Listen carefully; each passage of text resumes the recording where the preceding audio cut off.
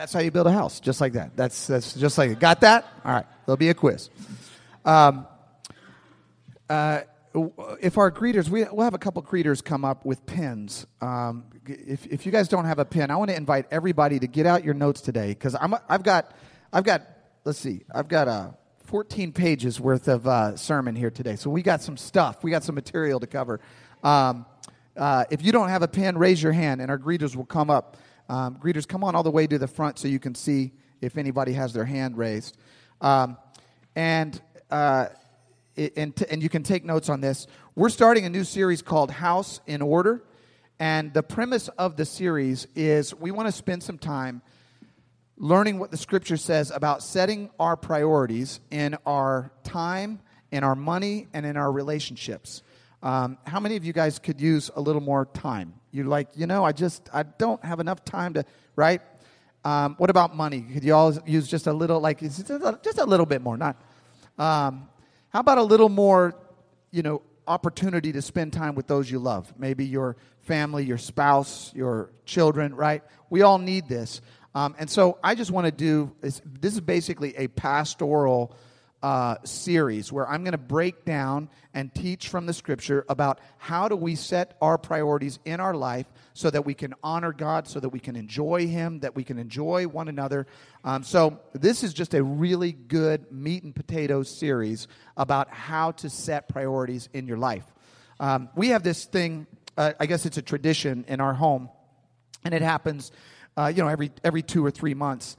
And what it is we go through our house, and it's mostly me, let's be honest. I go through our house, and I begin to scan for items that don't need to be there anymore. A few knowing laughs out there. I look for things that maybe they don't work anymore, or maybe they're duplicates, or maybe they just haven't found a place to land in the home, and they're kind of floating around. Or maybe they're in a little pile somewhere. And I go, really, if we don't, do we really need that pile? So I start to go through the house and try to find things that I can get rid of and declutter the home. Now, what I've learned is that if I want to keep my family, then I have to invite them into that process. Now, it's a limited invitation, because, really there's some ground rules, and the ground rules are if this thing doesn't have a place to land, or if there's no use for it, it's got to go. It'll have a home, it just won't be our home, and it goes somewhere else. My wife recently read a book about decluttering, and it's like The Joy of Decluttering or something like this. The Art of Tidiness. And the premise of the book, in the book they say, if you pick up an item in your house and it doesn't bring you joy, then you need to get rid of it. And so now I'm like, oh, this is great. So I was like, honey, do these 17 plastic baby spoons bring us joy? Because they bring me great sorrow just filling this drawer. So let's, and we do it. We go through each room of the house. We go into the playroom, and, broken lightsabers, they have to go. Superheroes with no arms, they have to go. Broken swords, they have to go. Bubble machines have to go. Bubble gum machines stuff just goes. It just disappears. Then we'll go upstairs, go to my wife's closet, and actually, I was pre-warned that if I get into any of the details related to the closet, it wasn't going to go well for me. So we're going to skip on down to that. We go down to my office. Stephan, could you hand me those 2 trash cans right there? We go to my office downstairs. Thank you. And this week I went through and I said, well, let me just do this. I'll just see if I can find some stuff that I don't need. One thing I found was this is a tips and tricks for a BlackBerry Curve 8900. Now, I haven't had a BlackBerry Curve 8900 for about 5 years, but I still have the pamphlet. Does anyone need this? Does anyone? If you have a BlackBerry Curve, I want you to know. So I found this is some kind of it says Northern Lights 6-inch light stick glow for safety, 12-hour glow blue. Now, I've had this in my office for about 9 years. So far, I haven't needed it. I'm projecting that I will not need it. Would anyone like this glow stick? Somebody wants it.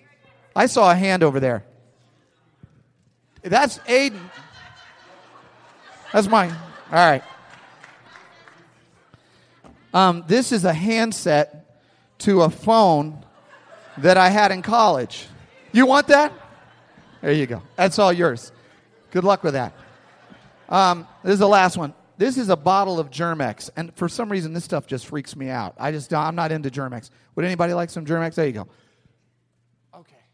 Okay, good. Oh, sorry. Oh, my gosh. Let's get a lawyer in here. Okay. All right, so I thought we would start off with an exercise for this series. I'm going to give you an opportunity to begin to declutter and to get your house in order. So here's what I'm going to ask you to do. Open up your purse or your wallet or dig into your pockets and find 3 items that you do not need. And what we're going to do, Joe, could I get a hand over here? And Stefan, could I get a hand over here? We got 2 guys with trash cans. We're going to help you declutter. Just walk slowly down the aisle and let people throw their stuff in the trash can. And if anybody wants that BlackBerry Curve instructions, it's in this trash can, and you can grab it.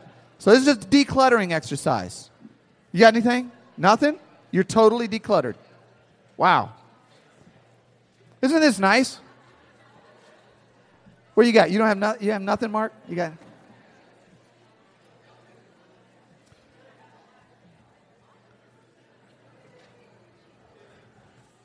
Some of you are like rummaging through your wife's purse and like, no, seriously, you know. My wife, you could just turn your purse upside down, babe, and just, no, that's not right. All right. How's it going? You guys feel better already? You feel a little cleaner, a little lighter, a little more orderly? I would keep preaching, but man, it's just too much going on out there. I know, I started it. I'll do a little song. All right, so as you guys are continuing to do that, here's what I want to tell you. You know, we all have different degrees of tolerance for stuff in our life, for clutter, for objects in our office, for objects in the playroom, for objects in the bedroom, for objects in the basement and in the garage, right? We have different levels, and that's okay. Some people are a little more messy, and some people are a little more tidy, and, that just sort of depends on your personality. God makes us all different ways. I tend to judge the clutterers, and the clutterers judge the tidy folks, and, we judge one another. It's okay if there's a little bit of disorder and chaos, and you guys can literally take those to the dumpster after church. We really don't need and so that's okay, right? Because we all have different levels of disorder and chaos, in the stuff of our life. But it's not okay when our life is in disorder. It's okay if there's a little bit of extra junk in the closet or in the basement or whatever. But it's not okay if your schedule is so cluttered with stuff that you can't do the things that are important and you can't focus on those things that are meaningful and important in your life. And it's not okay if your finances are in such disarray that you're barely have your head above water. You're barely making it week to week. You don't have anything to set aside or to give or to invest, and you're just barely keeping it afloat. That's not the way to live. You cannot live a fruitful and productive and joyful and abundant life like that. And it's not okay if your relationships are so cluttered and chaotic and you're expending all of your relational energy on people that are not, maybe not that close to you, and you're doing that at the sake of losing out on a relationship with the people that you really love, your spouse or your children or your boyfriend or girlfriend or your mom or your kids or whoever's really important. So it's okay for us to have a little bit of disorder in certain areas of our life. But when it comes to the big parts of our life, our time, our money, our relationship, it's not okay for us to have our house in disorder. We need to put our house in order. And there's a story from the Bible, a very interesting, kind of strange little story about a king who was really sick. He had sort of an infection, and we don't know exactly what it was. And he was the king of Judah. He was about several hundred years before Christ. And his name was Hezekiah.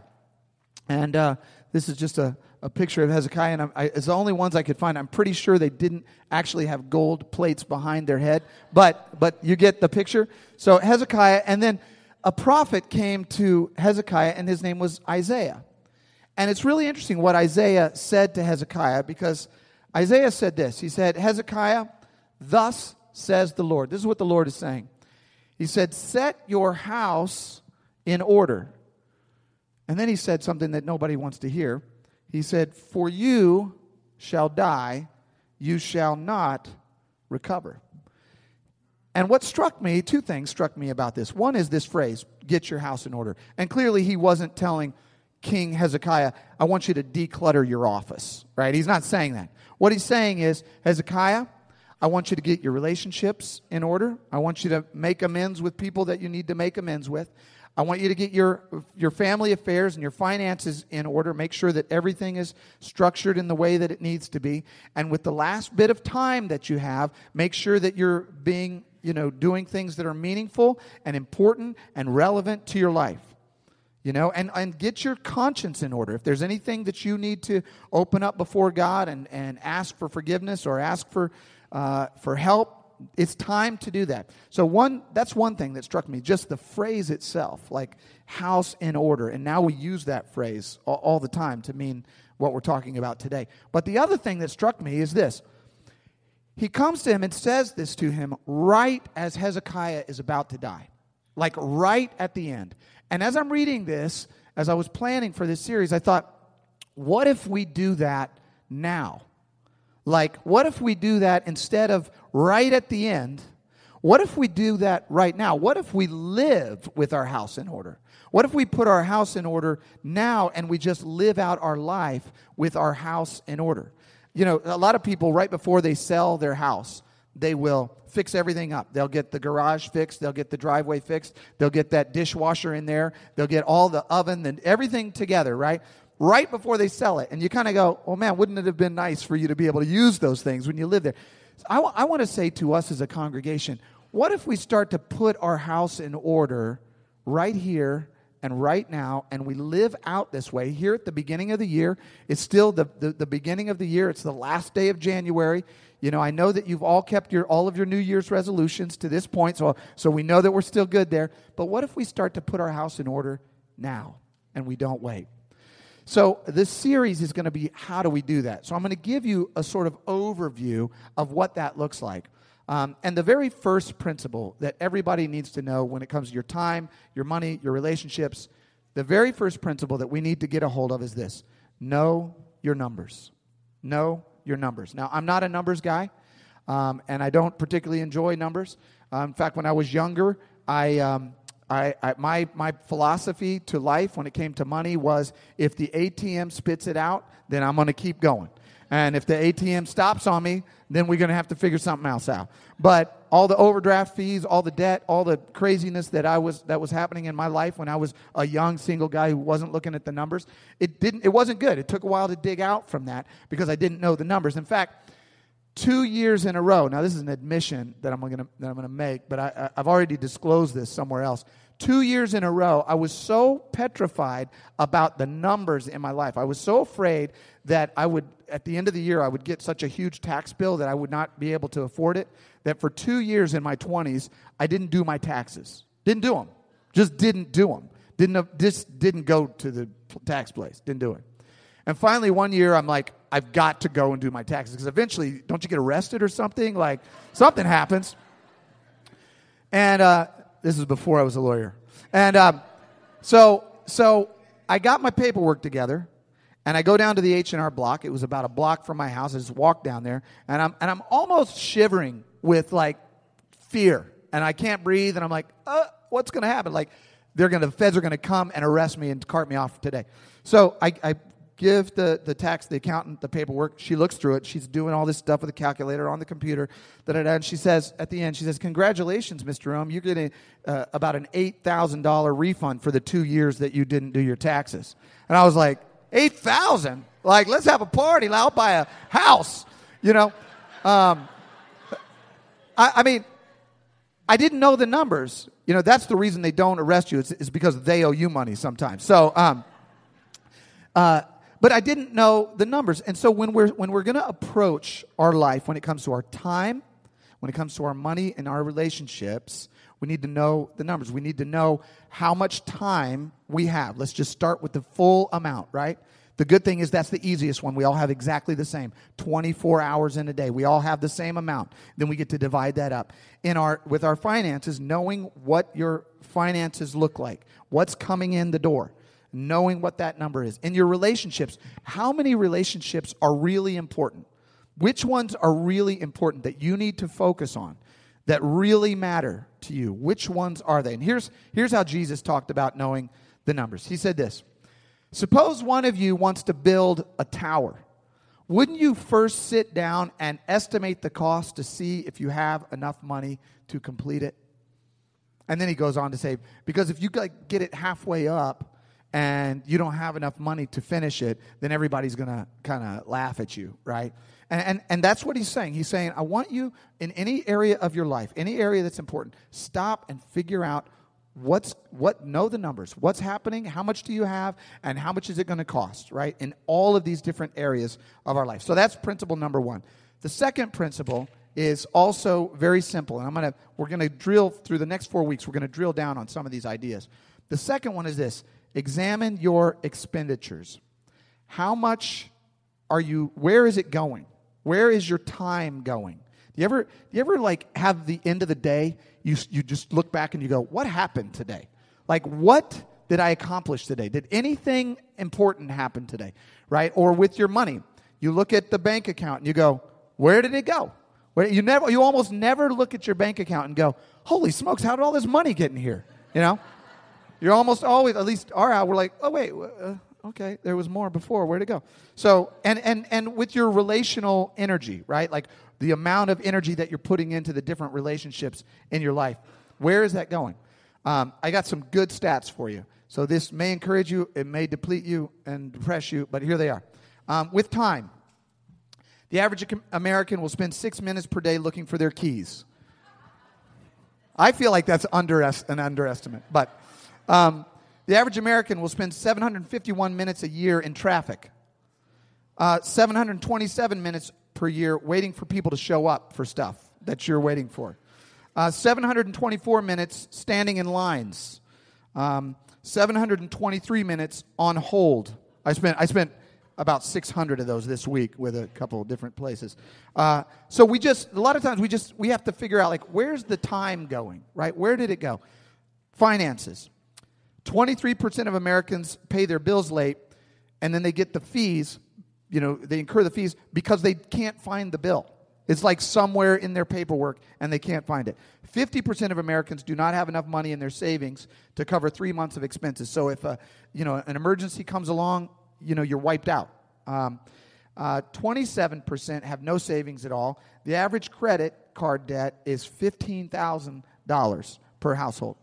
And Americans who regularly buy coffee, I thought about leaving this out, but throughout the week spend an average of $1,092, which it's not that much. So, with relationships, children ages 2 to 17 will spend 10 times more in the company of television, phone, media, than they do with their parents. Families spend, on average, about 36 minutes together per weekday. And then they actually broke that out. Like, a lot of that is like TV and stuff like that.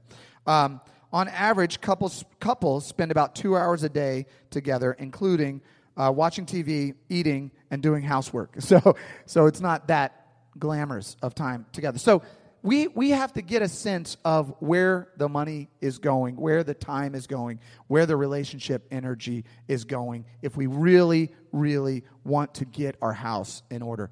There's a passage from one of the prophets, and he says this, and I just see if you recognize yourself in this scripture. He says, give careful thought to your ways. He said, you've planted much, but you've harvested little. You eat, but you never have enough. You drink, but you never have your fill. You put on your clothes, but you're not warm. You earn wages only to put them in a purse with holes in it. He said, give careful thought to your ways. You know what he's saying, right? He's saying, know your expenditures.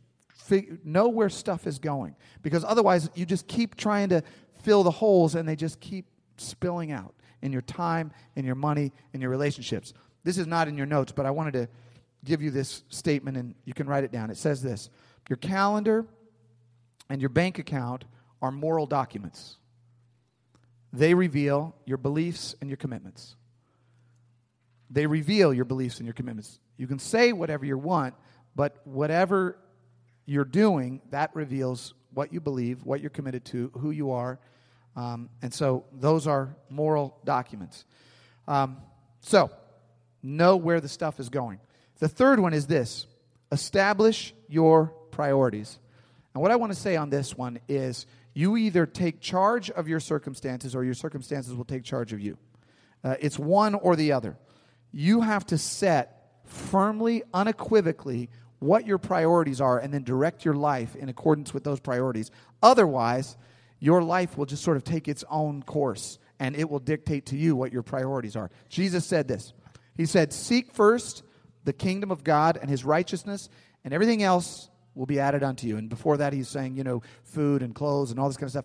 Put God first in everything you do. Put God first in every aspect of your life. The rest will work itself out. And I want to put this sort of statement to you as well. If you don't firmly establish your priorities, your circumstances will dictate them for you. That's not in your notes, but you can write that down. If you don't firmly establish your priorities, your circumstances will dictate them for you. Now, I'll give you some self-disclosure time.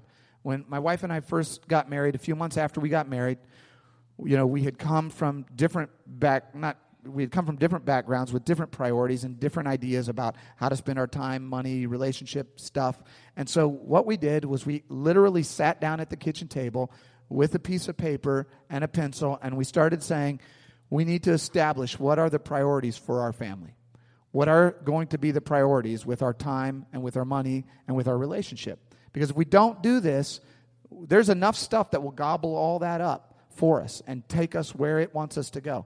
So we have to establish it and agree upon it and land on it for ourselves. And so for time, when it came to time, one of the things that we established early on was that we're always going to take a Sabbath. We're always going to take a day where all we do is spend time enjoying God and enjoying one another and enjoying friends and enjoying family and resting. We're going to take one day no matter what. And that was not easy for us to do. At that time, it was my first year working at a law firm, and there were a lot of demands, and it was very challenging. But we said, for the long haul, we need to establish a priority, and we're going to stick to that. And that's a biblical principle. It's not a law or a commandment for us, but it is a biblical principle that we do. We take a day, and we rest, and we enjoy God. We go to church. We have fun. We eat. We relax, whatever it is, we take a day of rest. And that has proven to be, through the crazy times and the easy times, that has proven to be an anchor in our family that has helped us to not get fried and burnt out and go crazy. We've taken that Sabbath and we've established that priority, and we conformed our circumstances to the principle, not the other way around. With our money, we said, all right, how are we going to do this? We had a significant amount of debt. I had purchased, before we got married, I had purchased a house in Arizona this was during the mortgage crisis, and it went completely upside down. It was worth about 40% or less of what I purchased it for. So we were way upside down there. We had some student loans. We had some credit card debt. We had some junk. We just had some stuff, right? And we said, all right, how are we going to do money? Because, two different people have two different ideas. We started with the principle of tithing. We said what we're going to do for our family is we're going to tithe 10% of everything that comes in. We were members of a little church here in St. Louis, and we just established that. And we said this is going to be part of our life going forward for the rest of our life. We're going to give. We're going to start with giving. We're going to put God first, and we're going to give, and then we're going to save 10%. We're going to give 10%, and then we're going to save 10%, and we're going to live on 80% of what's left over.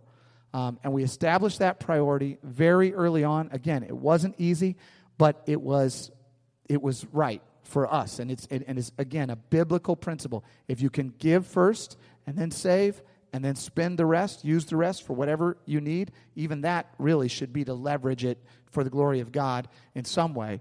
But if you can establish those priorities, they will guide you for the rest of your life. They will free you financially. You will not be bound by your finances, but you'll be in charge of your finances. And so we set that in order.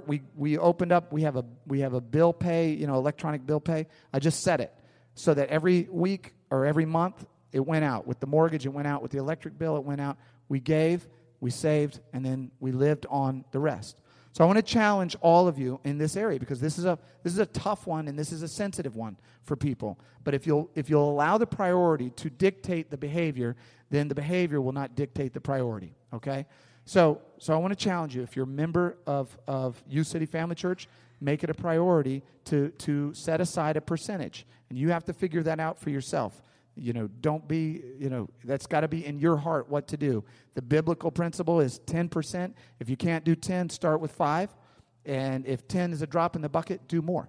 But give 10% to the work of God. If you're visiting here and you're a member of another church, I want to challenge you, do the same thing there. Give to that church, 10%. And then those of you that are here and like, well, wait a minute. I'm not a church person. I'm just checking it out. So I get to slip past this one. I want to challenge you. If you're not a believer, and maybe you don't believe in church, or you don't believe in Jesus, or you don't believe in God or the Bible or whatever, and you're just kind of checking it all out, and you're not quite sure you want to make that commitment, let me challenge you. Give 10% of your money to something that helps somebody that can't help you back. Establish the principle of generosity in your life. Give it to the United Way or the Red Cross or the Salvation Army. But establish a principle in your life that says, here's how we're going to live. We're going to put God first. We're going to make sure that we have enough stored up so that if there's an event, we can cover it. And then the rest we're going to live on. So that's what we did personally with our time and with our money. And then in our relationship, we said, what are we going to do that makes sure that we maintain a proximity and a closeness for our kids and for the long haul, because we're in this for real and forever. And so what we did was, one thing we did was we established a date night. We said every Friday night, no matter what, we're going out. We're going on a date. We're hanging out. Kids, we'll give them to the neighbors. Somebody take the kids because we're going out and they ain't coming with us. And we made we set some priorities like that in our life that we have established as a couple that have made our relationship work through the hard times, through the easy times, because we've established the priorities. They've dictated the circumstances, and the circumstances are not dictating the priorities. Are you with me, everybody? You feeling it? All right. One clap. We got one person clapping. Thank you, brother. Thank you. Praise God. All right. So, establishing those priorities, and that's huge. Now, I want to talk to you just for a few minutes, and we're not going to hang out long on this because we're going to work on this for 4 weeks. But one of the first priorities you want to think about is this: purpose versus possessions. Purpose versus possessions. I used to work with a young woman at the firm where I worked. Her name was Chris Shelton. And Chris was making it. She was making a boatload of money working at the law firm and just doing great, and everybody loved her. And she said, you know what?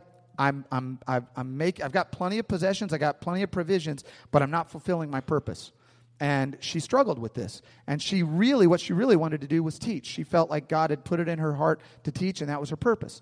But when she kind of brought that up, people were like, that seems crazy because, have you looked at a teacher's salary lately? But she ultimately said, this is what I'm going to do. And she ended up resigning from her job and took a job with the Riverview School District. And within 2 years, she was named the district's Teacher of the Year. And then she was interviewed right about that time. And I want to read you a quote about what she said in that interview. She said, "My true passion in life is helping children.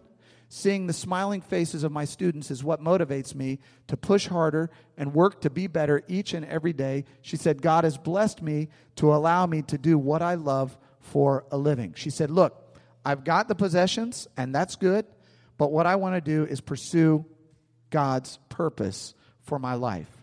As you're establishing the priorities in your life, put the purpose over the possessions every time. Now, if the possessions can be part of the purpose, fantastic. But if you have to make that choice, put your purpose over your possessions. And this is the quietest church service we've had in a long time. I'm going to preach something really upbeat next Sunday, and you guys are going to be amening. Jesus said it like this: what good is it for someone to gain the whole world and lose his own soul? Put your purpose, God's purpose for your life, in front of everything else. Let that be a principle that guides you in everything you do. The next one is this: contentment versus consumption. Contentment versus consumption. I read an article recently by the chief sustainability officer from IKEA. Okay, you guys know IKEA? Anybody familiar with IKEA? And he said this. He said the Western world has reached what he called peak stuff. And what he meant by that is in the West, we've got enough stuff. We've reached the peak of the amount of stuff that we need. Now, this is particularly interesting coming from a guy whose job it is to sell us stuff, right? So they were like, so are you guys going to start shutting down stores? He's like, well, no, but, because people will keep buying. But he said, we've reached this point of peak stuff. We've reached a point where another thing is not going to bring us another incremental unit of happiness. It's not going to bring us another incremental unit of purpose and passion and joy. We've gotten to this point where we've got enough stuff and we've got all of this consumerism going on. But what about contentment? What about slowing down and saying, hey, you know what? We're good. We're good where we're at. The Apostle Paul, he was, preaching all over the world, doing what he loved to do, got jailed, got imprisoned, tied, and chained. And this is what he wrote to the little church that he started in Philippi. He said, I've learned to be content. I've learned to be content in whatever circumstances. I know what it is to be in need. I've had times where I didn't have enough, and I was still content. And I know what it is to have plenty. There's been times when I'm flush, when I look at the bank account and it's golden and I'm good and everything is great, and I still am content. He said, I've learned the secret of being content in any and every situation, whether well-fed or hungry, whether living in plenty or living in want. And then he tells us the secret. He says, the secret is this: I can do all things through him who strengthens me. He said, I've got God. End of story. I've got God. I don't need anything else. When I was a kid, we used to have this song, long as I got King Jesus, I don't need nobody else. You ever hear that song? Long as I got King Jesus, long as I... Okay. Raise the key. Let's take that one up. Yeah, that was the one where they kept going up every time, by the time it was over, you're like, wow, If we have God in our lives, this blew my mind when I first became a Christian, because this was the reality of this became, focused and clear for me, is that I realized something just happened to me that can't be taken away. Something just happened to me that if I lose my job, if I lose my home, if I lose somebody I love, I've got God. And so this is going to sustain me. My relationship with him is going to sustain me through everything. Through times of hunger, through times of full, through times of need, through times of plenty. I've got God in my life. I want to invite you, if you don't have God in your life, open up your heart to him and say, God, come in. Because you can experience a contentment in Christ, a contentment in your relationship with God that will trump everything else. To the point where you really, circumstances in life, the things of this world grow strangely dim.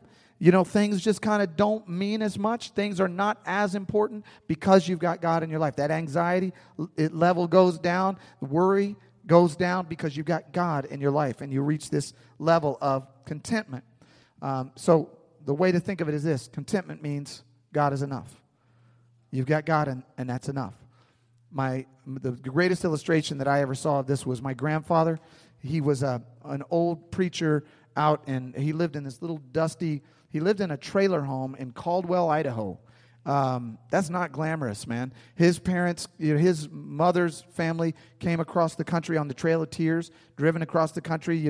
They were Cherokee, and it was a bitter beginning to his life and his parents' lives. It was not a good situation, and even at the end of his life, 90 years old, lived in a little trailer home, didn't really have any money, didn't really have much, but the guy would be. He would wake you up in the morning.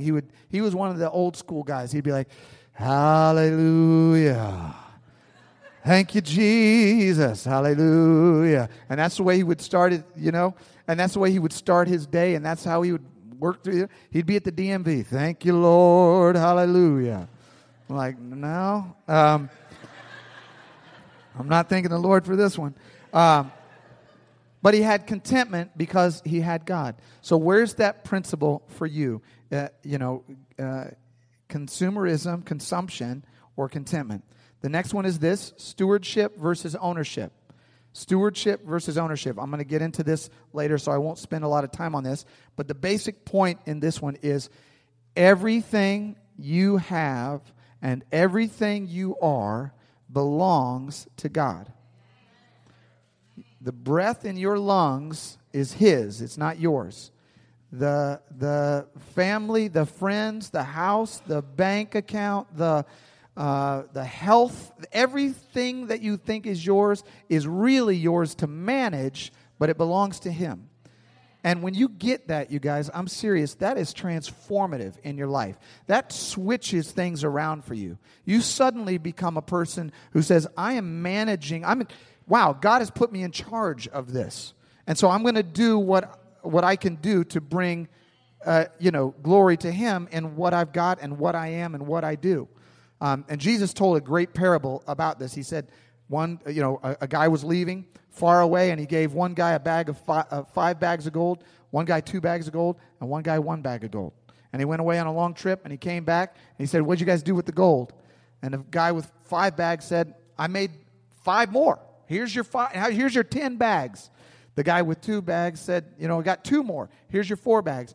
The guy with 1 bag said, "Well, I was like a little nervous, and so I took it and I dug a hole and I buried it, and so here it is. Let me wipe some of the dirt off here. And in the parable, the rich man, the master of the parable, said, "Take the bag from this guy and give it to the guy who got 10." Right? Because what he's saying is, everything that I'm giving to you, all that you have in your life, that belongs to God, and He's giving it to you to manage, to return to Him when He comes in the end. Amen? All right. We're burning through it. I told you, I really do have 14 pages of notes here. The last one is this. Principle: open-handed versus tight-fisted. And this is in every area of your life. Where, time, money, relationships. In your relationship, are you open-handed? Are you giving? Or are you sort of negotiating? Are you saying, "Hey, you know what? I did the dishes, so technically, that wasn't, right?" Or are you just giving? Are you pouring out of yourself to the people that you love and the people that you want to build a relationship with? Are you opening your life and spilling it out for them? Same with your money and with your time. Are you spending? And I got to tell you guys, this is the most generous church. This is the most generous community of people. I'm talking with time, money, relationships, the whole gamut, than any church that I have ever been around, been a part of, seen, heard about. I mean, you guys get this? You guys get this. Our church gets this. This week, I sent an email to Principal Macklin, who's the principal over at U City High School, because we want to launch a program there for students with Young Life. In about an hour, I got an email back from him saying, "Hey, man, let's get together. Let's talk it out. This is exciting. I want to be a part of it." And the reason that we get this response from the people in our community, from the different nonprofits and the schools and the different agencies in our community, is because they know what kind of people you are. They know that you are the kind of people that are not here to gain, but you're here to give. You're not here to be served, but you're here to serve. And they know the reputation of our church is a church that literally pours out of ourself and gives to the community and makes things happen and tries to build our community, whether it's homeless folks on the street, kids in the local school district, people struggling with mental health issues, whatever it is. We are here to serve. We're here to give. We're an open-handed place, and people respond to that. People, even if they don't believe what we believe, they're going to say, man, those guys are doing something unique and something powerful and something special, and I want to be associated with them. So that open-handed versus closed-fisted, this is what Paul, the Apostle Paul, and I'm going to close with this. This is what the Apostle Paul told pastors. So what I'm preaching to you right now, I am commanded to preach to you. All right? The Apostle Paul wrote Timothy, and it's a pastoral epistle. What that means is it's a letter from the Apostle Paul to pastors.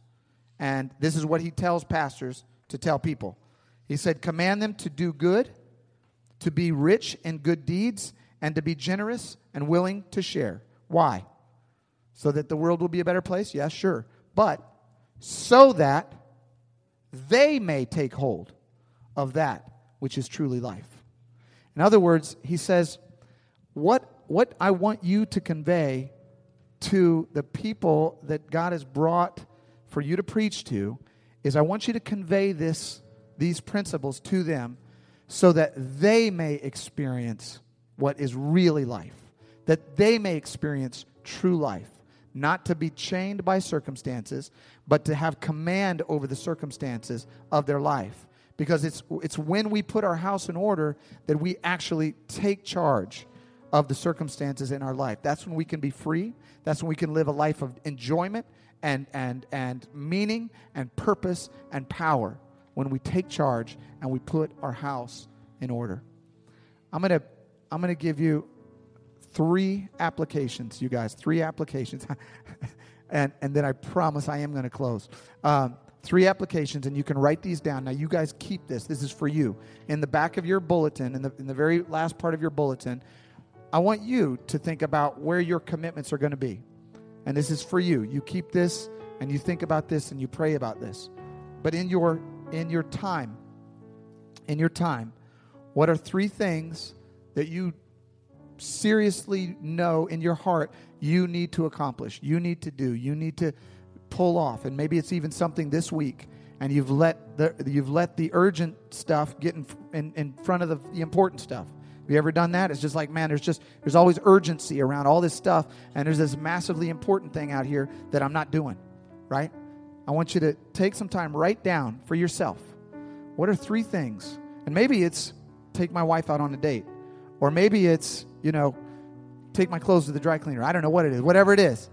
What are 3 things that you want to accomplish this week that you need to just carve out some time for and establish, this is what I'm going to do?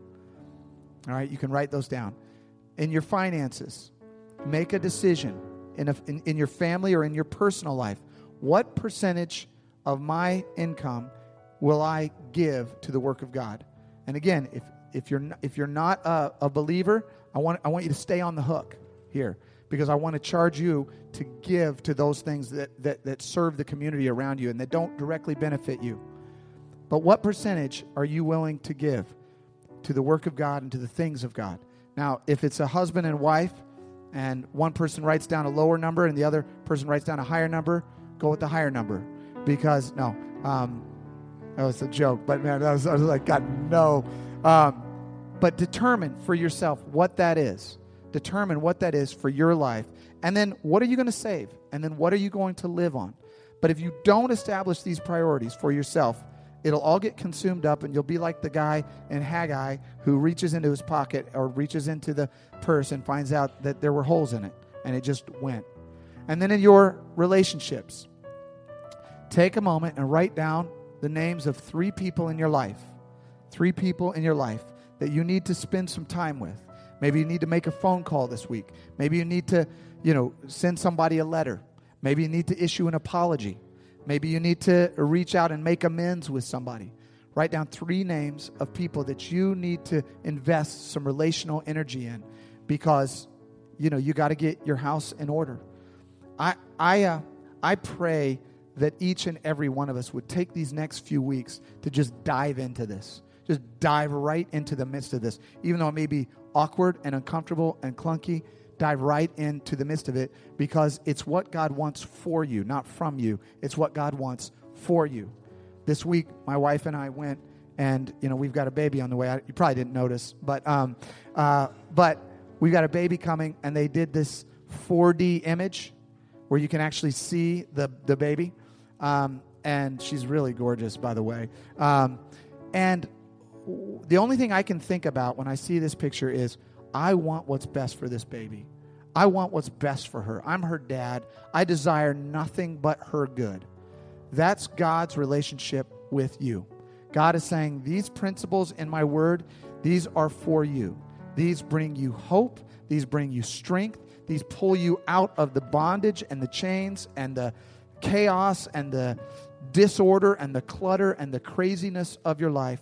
Because if you'll follow God's word, He will help you get your house in order.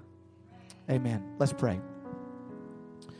Father, we come before you today with gratitude in our hearts for your word that is strong, your word that is challenging, your word that brings joy, your word that brings hope, your word that brings peace. And I pray that every single person here today would make the decisions, Lord, to first of all, to follow you. And after we've chosen to follow you, then we choose to really follow you with our life, to follow you with everything that is yours. And God, lead us in this, teach us in this, guide us in this. We ask, God, that each and every person, as they leave here today, maybe they need to sit at home silently and pray and seek your face and look in your word and try to understand what it is that you're trying to accomplish and achieve in their life. Because, God, I just pray that all of us would be given the strength this week to begin this somewhat challenging and difficult process of putting our house in order. And our time, and our money, and our relationships, and everything that we have that belongs to you, help us to put our house in order that we might live that which is truly life. Father, we praise you for this. We give you all the glory. We give you all the honor. In Jesus' name, amen.